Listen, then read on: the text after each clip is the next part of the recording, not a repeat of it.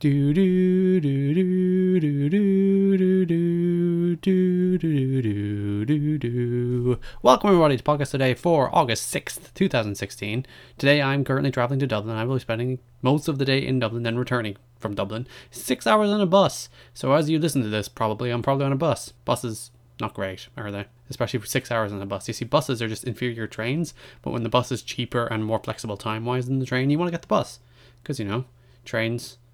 I like trains though. Trains are nice. I was going to mock trains, but I couldn't actually muster it within me to mock trains because I like trains. Trains are nice. But while I'm bussing, you can listen to me talk about Harry Potter and the Chamber of Secrets, the second Harry Potter film released in 2002, only a year after the first film. So they really churned them out. It was cheaper. It was made for $100 million as opposed to 125, but it did make slightly less money, 879 million as opposed to the about 970 million that the first film made. So, you know, you cut down the cost, but cut down the budget, but they made freaking $800 million profit in this film.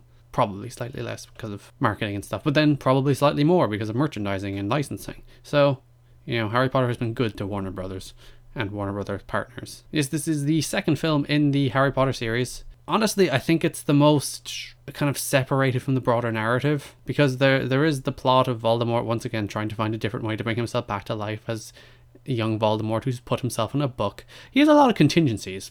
That's what I've learned about Voldemort. That's what you learn through these books. He's like, if I die, I want at least like 4 different ways of coming back to life. Okay? I want you to be on this. If there's any reason I'm weakened, this is how I shall return, or this is how I shall return, or I'll have a bunch of Horcruxes just to be sure, and I'll have the book that my memories are in. Then, you know, my kind of soul can be revived with the Philosopher's Stone. All these things to make sure that I can't be put away for good. We had a bunch of new cast members. Kenneth Branagh was introduced as Gilderoy Lockhart, a celebrity author and the new Defense Against the Dark Arts teacher, continuing the reoccurring gag of the Defense Against the Dark Arts teacher meeting a terrible, horrible fate. Though, in fairness, he doesn't get eviscerated or anything like Quirrell does. Rather, he just loses all of his memories. Interestingly, Hugh Grant was said to be the first choice, but he turned it down due to scheduling conflicts. Imagine turning down Harry Potter films, though I suppose he's more of a one-and-done character, so you can kind of understand saying, you know, I'll sit this one out. And Kenneth Branagh is once again a very famed British actor and director saying silly words and pretending to be a silly person. Fair play to him.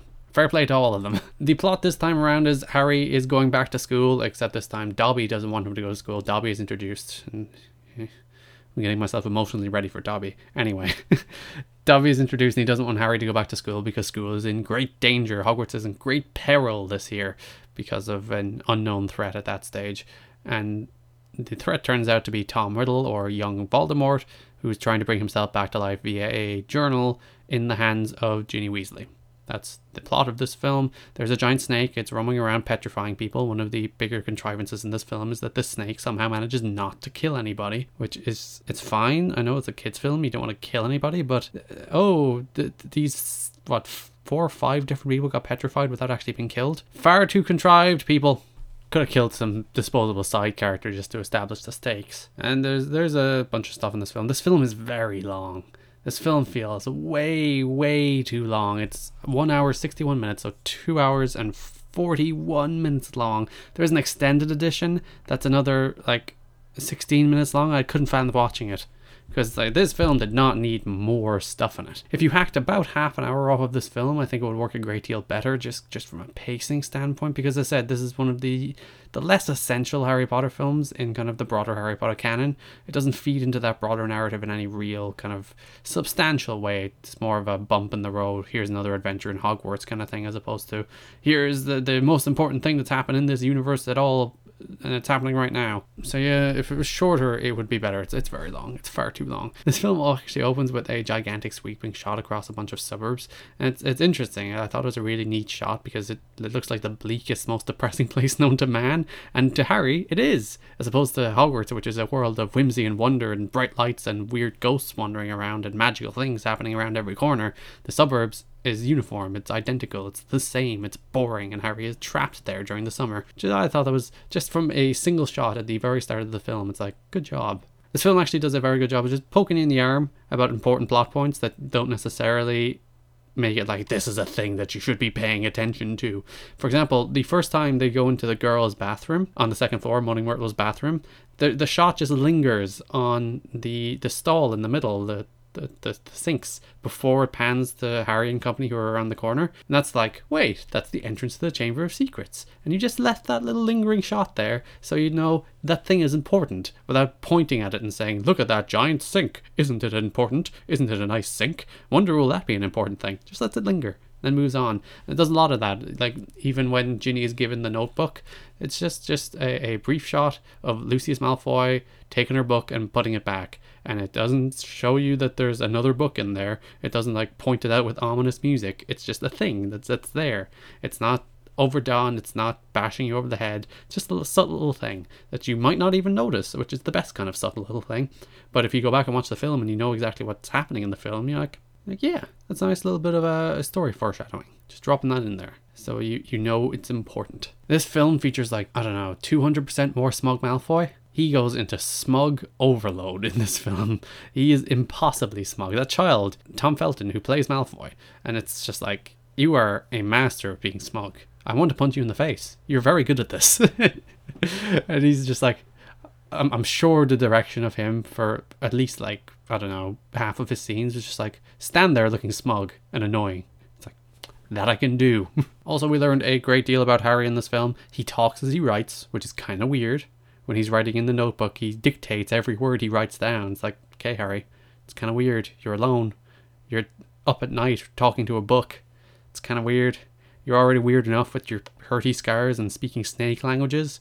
You might want to tone it down a little, you know, in case someone thinks you're just overly weird. Also, not good with a sword. When he gets Godric Gryffindor's sword and he's facing off against the gigantic snake, he's just like, whoa, whoa, waving it around. He has no swordsmanship. He's not a master swordsman. Yeah, this film is very long, and it works like it works on a story level, it works on a character level, but it's just it's a bit of a lug to get through.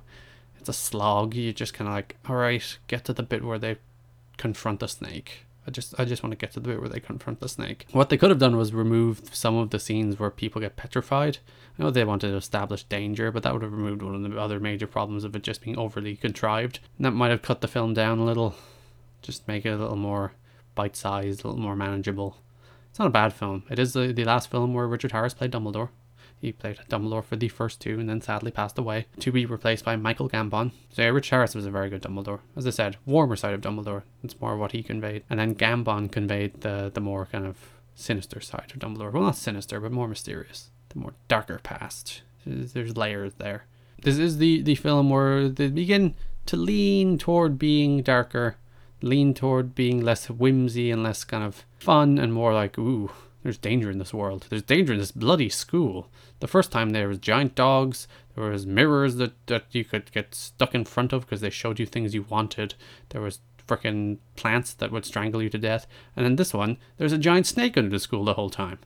The school is not very well guarded. Voldemort has showed up here twice. So, you know, Dumbledore kind of wants to crack down on that security thing a little more, because even the first film, Voldemort was just wandering around the woods outside Hogwarts. Dumbledore's like, we should really do something about that, shouldn't we? It's fine. What could go wrong? These kids are good at wizardry. Everything will be fine. But yeah, it's not a bad film. It's just too long. And I don't like things too long. It's just like, get on with it. Come on. But it's good. I prefer The Philosopher's Stone. I think The Philosopher's Stone does a better job of what it sets out to do. But this is a good film. And up next, there'll be a few days before I talk about Prisoner of Azkaban, at least. It won't be quite so near the first review. Space them out a little.